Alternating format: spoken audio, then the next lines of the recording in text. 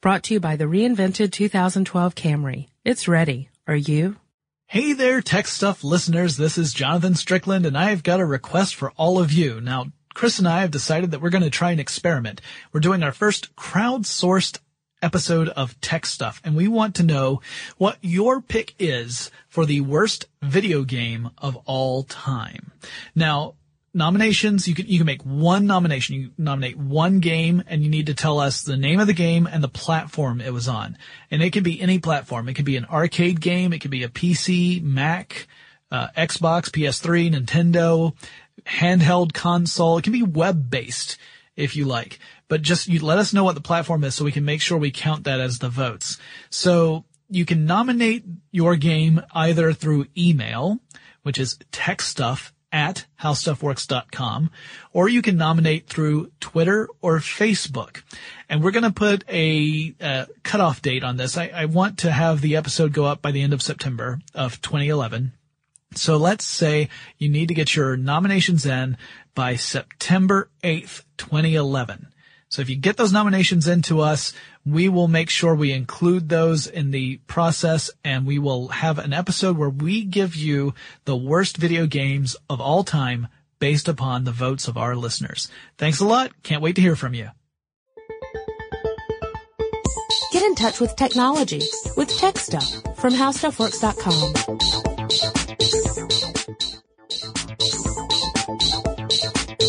Hello again, everyone, and welcome to Tech Stuff. My name is Chris Pollette, and I'm an editor at HowStuffWorks.com. Sitting across from me, as always, is senior writer Jonathan Strickland.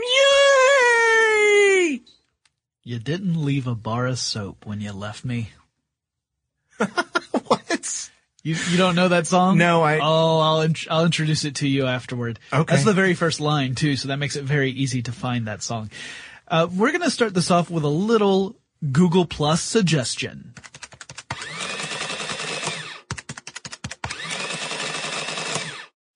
This comes from Kyle, who says, you could do a podcast on the history of Texas Instruments. You're right, Kyle. We could do that. And in fact, we shall. Yes. This is a challenge. You know, it's funny with all these different tech companies with a storied past, like we did with IBM and now with Texas Instruments, you start looking into their history and wow. Yeah. There's a lot to it. Yeah, especially when, you can't just say, hey, the company started on this date and here's what they did, because it's a little more complicated than that.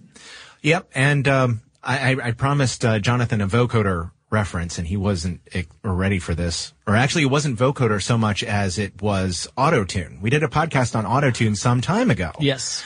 And along with the technology for that, Texas Instruments also has a similar history because it began as an oil exploration company, sort of. Using seismology in order to detect oil deposits. Yeah, this is really interesting. Let's cast our minds back to 1930.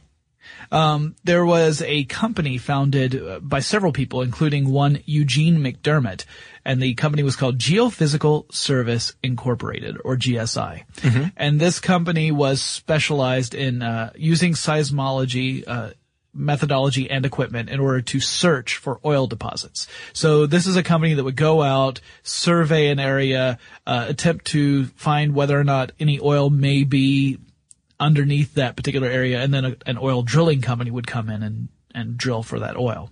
Yeah, we talked about oil exploration technology in another podcast again.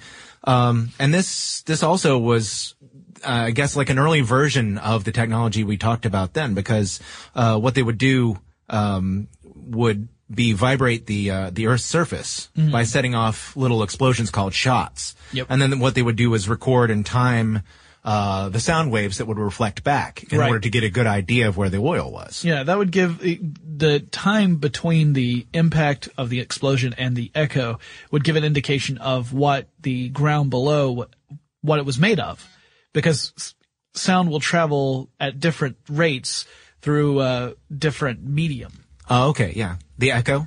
Yes. The echo? Yes. The echo? Yes. So yeah, this was back in 1930, which was sort of an auspicious time to be starting a new company. That was back, of course, you might remember, No, I don't. I'm not that old. The Great Depression. No, I didn't think it was that great. It's kind of a lousy depression. But they did file papers in New Jersey to incorporate the company, Geophysical Service in May 1930, May 16th specifically. Yeah, now let's we could talk more about what they did back then, but let's really get to the interesting part. So let's skip ahead a little bit. Well, I was going to point out that, just a couple little interesting facts. You know, Jonathan and I do tend to get off on these weird little tangents. Yeah. They're trying to hold on to. Yep. They actually changed the name of the company in 1939 to Coronado Corporation because their competitors were a little concerned, that they might be withholding proprietary information, and GSI was, they had gotten into the business of exploring for oil themselves. Yeah. So they were licensing the technology, and an oil company picked up Coronado Corporation. The company actually ended up being Amoco, which I think is funny. Just a weird. Isn't Coronado the name of an ABBA song? No. Oh, okay. I'm thinking of something else. Fernando. Yes. Sorry. Well, I can hear the drums, however. So Eugene McDermott was one of those founders. He was joined by a few other people, including Cecil H. Green and J. Eric Johnson. Mm-hmm. In 1941, they bought Geophysical Service Incorporated. Mm-hmm. They purchased the company. They bought it back from the oil company. I think the next day there was the attack on Pearl Harbor. Yes, exactly. I'm not suggesting in any way that there was any correlation between these two events. Yeah, they, as a matter of fact, the quote from TI was that, if the financing was not completed and in place within 10 days by Monday, December 8th, 1941. Yeah. The sale would be terminated, or negotiations would be terminated. That was actually the quote from their stuff. No, that's in 1945. Fascinating. Yeah, yes. In 1941, they're still doing the same thing that they were doing before. It's just now it's owned by new people. Yep. In 1945, they hire an electrical engineer, a Patrick Haggerty, mm-hmm. and Haggerty becomes the general manager of a division of Geophysical Service Incorporated called the Laboratory. Look, I said laboratory. I knew I was practicing, so I wouldn't say laboratory over and over. The Laboratory and Manufacturing Division, or L&M. Mm-hmm. Yeah, as a matter of fact, Haggerty had been a lieutenant in the, I believe in the Navy. A lieutenant, you mean? Seriously. Actually, he was the procurement officer for the Magnetic Anomaly Detector Project. And that the MAD project was actually one of Geophysical Services. I did say that right? Yes. I keep thinking TI. Yeah. That was one of their contributions to the war effort here in the United States. So he was already working with the company from the military side. So he was already known to them. So he was working on the MAD project, right? Yeah. So he had mad skills. So next. All right. Anyway, he joins, and L&M, that division starts to get lots and lots of business, mainly through military contracts. Sure. Mm-hmm. And in fact, it gets so much business that it starts to dwarf the exploratory business mm-hmm. of GSI. So in 1951, the owners and Haggerty all decide to restructure the company. And won't be the last time. Nope. But L&M now becomes the major part of the company, and GSI becomes a division within L&M. So it's the old switcheroo, because before it was the opposite, right? GSI was in charge and L&M was a division. Now L&M's on top. Won't be the last time. They rename the company and they call it General Instruments Incorporated. General Instruments? Yes. Yes. Major malfunction. It was a major disaster, actually. No. General Instruments, there was one problem, which was that there was another company, I believe it was on the Eastern Seaboard, and I think it was a defense contractor that already had that name. So, they said, hey, we've got that name. And you say, why are you so defensive? Right. So in 1952, the company undergoes a name change to Texas Instruments, or TI for short. I like that name. I think they should stick with it. Yeah, and fortunately, so did they, and they did. So, getting back to what they were working on, before they became TI, but is essentially the same company that would become TI. Their contracts included things like building up submarine detection equipment and radar controlled bomb sites. So we're talking about some high tech stuff for the military right now. That's really their main customer at this point. And they had plenty of business because first there was the aftermath of World War II, and then there was the Korean War, and so the war was keeping them going, but they knew that they had to diversify in order to become a successful company. And so they looked into various other industries they could start to make headway into so that they're not just a military defense contractor. And one of those industries was the burgeoning vacuum tube industry. And we talked about vacuum tubes recently in our Theremin podcast. So if you want to learn more about vacuum tubes, I recommend you listen to that because we do a quick down and dirty description of what a vacuum tube is and what it does. But in 1948, something happened that really revolutionized the electronics industry. At the time, not everyone saw it as a revolution, but it would turn out to be the big thing that would shape all electronics for that point forward. And that was a little invention from Bell Laboratories. You know what I'm talking about? Maybe. It was the transistor. I feel like we've touched on the transistor. Yeah, we've talked about transistors a lot in this podcast. So you can find plenty of other episodes where we talk about what transistors are and what they do. But the introduction of the transistor in 1948 was a pretty big deal, although again, not everyone recognized it as such because vacuum tubes did the same thing as transistors. They took up more space, they gave off a lot more heat, but they were a proven technology, and the transistor was kind of a prototype, and no one really saw a way to make it practical from the first introduction of it. It was more like a curiosity. Yeah, speaking of curiosity, if you're interested in learning specifically about transistors, we do have an article on the site, too, by Nathan Chandler about how transistors work. Yes. And if you want to, well, the one person who did recognize that the transistor could be a big deal, besides the people in Bell Laboratories, was Hagerty. And so he wanted to pursue a license from Western Electric to get the Bell transistor. And at first, their initial requests were denied. And that had to do with a lot of different things. For one, Western Electric supposedly did not see TI as being capable of, or actually at this point still General. It was still GSI. Right. But they didn't see GSI as being capable of producing transistors in a manufacturing process. So that was the first reason. But there was a complicated relationship with the U.S. military where Western Electric's being told by one branch of the government, you need to keep the transistor under wraps because this information, if it got into the hands of unfriendly entities, could be very harmful for us.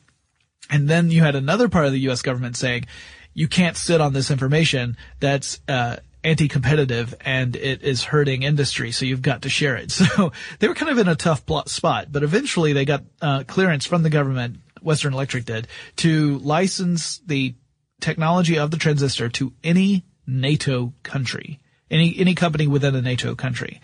And Texas is in a NATO country because they still haven't declared their independence. So Texas Instrument immediately jumped on that opportunity and secured a license for the princely sum of $25,000. Which was a lot of money in 1952. It's a lot of money right now. It's not as much though, but yes. And, that was secured in 1951. So then we've got the license that is going to give Texas Instruments its foundation for business for the foreseeable future. And J. Eric Johnson actually said, this is a quote, "Finally, we have purchased from the Western Electric Company a license under which we may manufacture transistors and related semiconductor devices. The transistor is a very new development, primarily of Bell Telephone Laboratories, which promises to revolutionize electronics. It is, in a general sort of way, a substitute for the vacuum tube. There is little question but the transistors and related devices will play an exceedingly important part in our future." That was very true. Yeah. Yeah, very, very true. And in fact, Bell Laboratories held a symposium about transistors because it was such a new technology that even people who were licensing it really had very little knowledge about what they could do and how they were made. Yeah, they jumped right in. 1953, they were going gangbusters on trying to come up with new technologies. The Semiconductor Products Division was announced, or was started in 1953, and they produced the first commercial silicon transistor in 1954. Yep. Also the first germanium high frequency transistor. So Yeah. they started and, right away. Yeah, and it was pretty interesting. I mean, like, four of the people, well, TI sent four people to that symposium I had mentioned. Mm-hmm. One of them was Haggerty.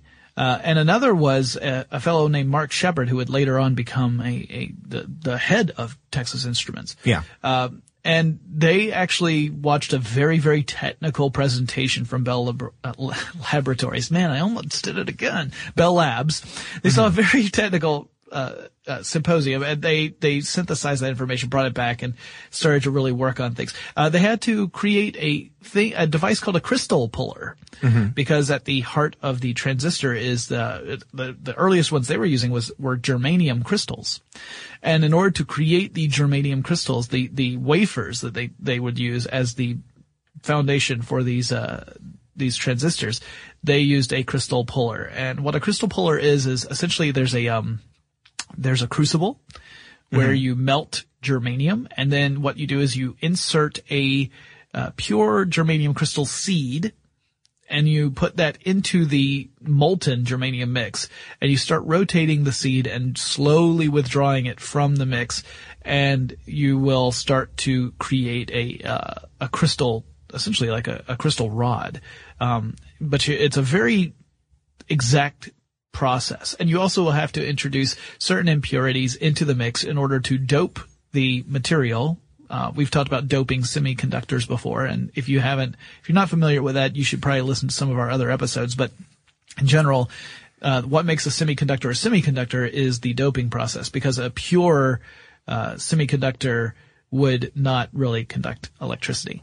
Yo, that semiconductor is dope. Wow, we are just insane today. Anyway, so the crystal puller was a pretty cool thing. You can actually find some neat illustrations and pictures online of these crystal pullers, and they're kind of medieval looking. Yeah. Fascinating though. Yeah. Fascinating stuff. So, as Chris was saying, they started to introduce transistors. The first two they introduced never really took off. It was the Type 100 and Type 101. Mm-hmm. And the reason they never really took off is the Texas Instruments discovered there was a manufacturing problem. And so they discontinued them pretty quickly, like less than a year after they had introduced them. But in 1953, it's September 1953, they introduced types 102 and 103. Mm-hmm. Now, what I find interesting about these two types of transistors, and we're not going to talk about every single transistor TI produced, because that would take 50 podcasts easily. But types 102 and 103 are interesting to me in particular because of a fellow named D.D. McBride. Mm-hmm. So McBride actually manufactured these transistors. He put them together by hand. Yeah, that doesn't seem like a time-consuming process at all. Yeah, he would have to look through a microscope and lay out the transistor by hand. And using this method, he could produce about 30 transistors every 2 days. So averaging 15 a day.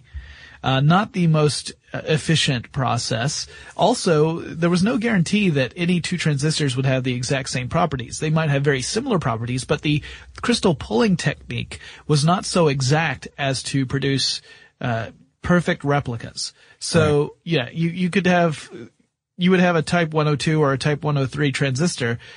You might not necessarily have set out to make a 102 versus a 103. You were making a transistor, and then after you made it, you would test the transistor to see what properties it had, and then you would categorize it as either a 102 or a 103. It seems like they should come up with a process for making that faster and more reliable. Well, they did, but it took a while. They also experimented with other transistor materials. There was something called a grown junction transistor. Mm-hmm. And they were mostly using germanium still at this point, but they did start to experiment with silicon. In fact, Texas Instruments was one of the first companies to do that, although there are disputes disputed reports about other companies that were working on it around the same time, possibly earlier. What isn't under any sort of dispute is that Texas Instrument launched the first commercial silicon-based transistor. Texas Instruments did do that, although other companies were working on it at the same time. Yeah, they did. They bought some silicon material from DuPont, the chemical giant, and grew a crystal from that. Apparently was ready to go on April 14th, 1954. And then they announced on May 10th of that year the availability of grown junction silicon transistors. Yeah. And around that same time, you might be asking, okay, well, they're building all these transistors. Who are they building them for? Well, that's kind of what Texas Instruments had to ask, because there was such a new technology. No one had really figured out how to incorporate it. And Texas Instruments had to take it upon itself to teach the world what the transistors could do and how they could be used, which to me actually reminds me of a lot of modern day electronics companies where they'll produce a new device that doesn't seemingly have a space to fill, right? Yeah, but it can show off the technology. Right. But I'm thinking right now specifically of the iPad. Right. Because you have the iPad where it was this device that doesn't really fill a gap. Like there's not like a space in technology where you'd say, oh, I was missing this, and then the iPad came along and that fills that gap. It doesn't mean that the iPad's not useful, and it doesn't mean that it's not a great device. It just means that Apple had this uphill battle. They had to prove that there would be reasons to want one. Mm-hmm. And they did prove that, and they were successful at it. Well, Texas Instruments had the same problem. Yeah. They had to prove that the transistor was something you would want. And when I say you, I'm talking about other companies here, companies that produce other stuff. Because Texas Instruments customers were all other companies. Right. Not consumers. So first they struck up a relationship with the Sonotone Corporation making transistors for hearing aids. Yeah. What? Yeah. But the problem, as I mentioned before, that hearing aids need a very sort of precise, electronic circuitry in order to work properly, clearly, in order for the sound that you hear to be in the right range for human hearing. Otherwise, of course, you're not really helping out. It's not a hearing aid. It's a hearing detriment. So that was a challenge because, like I said, the transistors that they were producing didn't all have identical properties. So they'd have to play with those quite a bit in order to get it to work properly. But Hagerty saw the opportunity to go after the market by making something specific that would demonstrate the usefulness of transistors. Mm-hmm. And that was the transistor radio. Yes, the Regency radio, the TR1. Yeah, which became a huge collector's item. Yep, October 18th, 1954. Yep. And that was, it was a pretty revolutionary product. Here we had a radio that used transistors in place of vacuum tubes, more or less, which meant it was a much smaller product than the vacuum tube based radios. And, it took a lot of work on TI's part to build a transistor radio that had transistors, with the right kind of frequencies to actually pick up radio frequencies. It was a lot of research and development that went into this. Mm-hmm, mm-hmm. Do you know how much they cost when they launched? No, I don't actually. I didn't have that part. $49.90, which Hagerty later said might have been a serious mistake. Because they had poured so much money, TI had poured so much money into research and development and manufacturing to create the radio that it was a lot harder to recapture those expenses through the sale of the radio. For one thing, I think they were building the radio as a proof of concept. Right. And didn't realize how popular it was going to be, and that they could have charged more money and sold just as many units. So they said that, actually Hagerty said the facts are that at $60 or $65, it wouldn't have made an iota of difference, meaning that people would have bought it just as many. And so that was, one of TI's, mistakes in a way. It was incredibly successful, but they failed to capitalize on its success at the rate that they could have. Mm-hmm. Mm-hmm. Wow. Well, this is, it's funny. We're 23 minutes in. We're still in the 1950s. Yeah, we're going to have to speed up. Yeah, well, it's not going to happen with 1958 because, then we start talking about an inventor who was on the payroll at Texas Instruments. But, there was an annual 2-week company-wide vacation that everyone had, but, well, most people had, but new employees didn't. Not if they had an accrued vacation time. So somebody who was still puttering around the office during this company-wide vacation, a guy named Jack Kilby. Jack St. Clair Kilby, 6'6" tall, eats redwoods for breakfast. Bats left, throws right. No, Yeah. Kilby was a mountain of a man. Wait, what? Anyway. 6'6" tall is much taller than I am. Well, yeah, I agree, but I just wasn't expecting that. Okay. Yeah, he was looking for, a way to miniaturize circuits. And he figured out that a semiconductor, would make things more cost effective. Yeah, a wafer semiconductor where you would build the circuit elements directly onto the wafer. Huh. Yeah. That seems like a reasonably decent idea. Yeah, we call this idea now the integrated circuit, and Kilby was the first person to produce such a circuit. It was another revolutionary idea. So the transistor, if you call the transistor the basis of modern electronics, the integrated circuit fills a role in pretty much every electronic device you can think of. So modern day computers would not really exist without the integrated circuit, not as we know them now. Calculators, video game consoles, microwaves, like tons of things out there rely on integrated circuits. Yeah, I believe the sketches that he made in his notebook survive still in TI, with their, company somewhere. I'm pretty sure because there's actually a picture of him on the TI website holding up the notebook. He actually delivered they had him, wire up a circuit and bring it in, to demonstrate. And he did that on August 28th of 1958. They said, yeah, okay, it looks like it'll work. Go ahead and put it together. Let's make a few of these and see what happens. Yeah. And yeah, he demonstrated it, he demonstrated actually working on September 12th. Mm-hmm. And, apparently he has said, after that, he said that, he would have prettied it up a little if he had known that was going to be held up as the first integrated circuit. He kind of, as an engineer, he was building something that would work first. So it's not the most elegant design, but not at least from an aesthetic point of view, but from an actual engineering point of view, it's remarkable. Oh, absolutely. Absolutely. And he would be honored many, many, many, many, many times. For yes. this. So, and around this time, it's interesting. You see some other stuff that was going on right around the same time that the integrated circuit's being developed. TI landed some major supply contracts with another company that we've mentioned before, at IBM. Yes. Which, was a big deal. And also, TI tried to show the potential for a transistor-based portable television. Mm-hmm.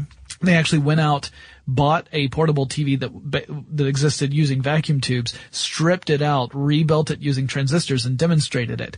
Although the television manufacturers didn't really jump on board with that because they didn't think that the world was ready for such a thing. Yep. And now a brief episode of our show within a show, Stuff What Goes Beep.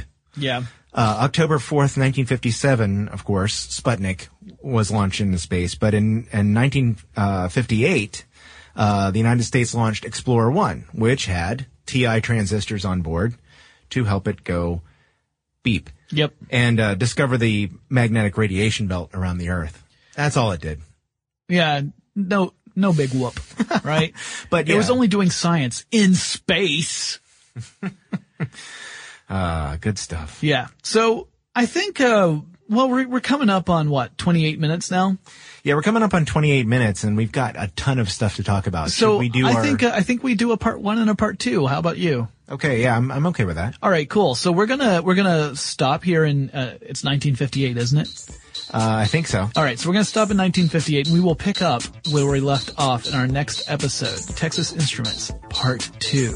So guys, if you want to hear more about other companies, we've talked about IBM and we've talked about Texas Instruments, and we're going to continue to do that. But if you want to hear about other companies, let us know. You can send us an email. That address is techstuff@howstuffworks.com. Or you can drop us a line on Twitter or Facebook. Our handle at both of those is TechStuff, HSW. And Chris and I will talk to you again about Texas Instruments really soon.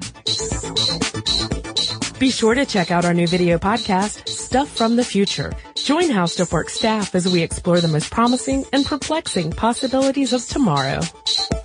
The How Stuff Works iPhone app has arrived. Download it today on iTunes. Brought to you by the reinvented 2012 Camry. It's ready. Are you?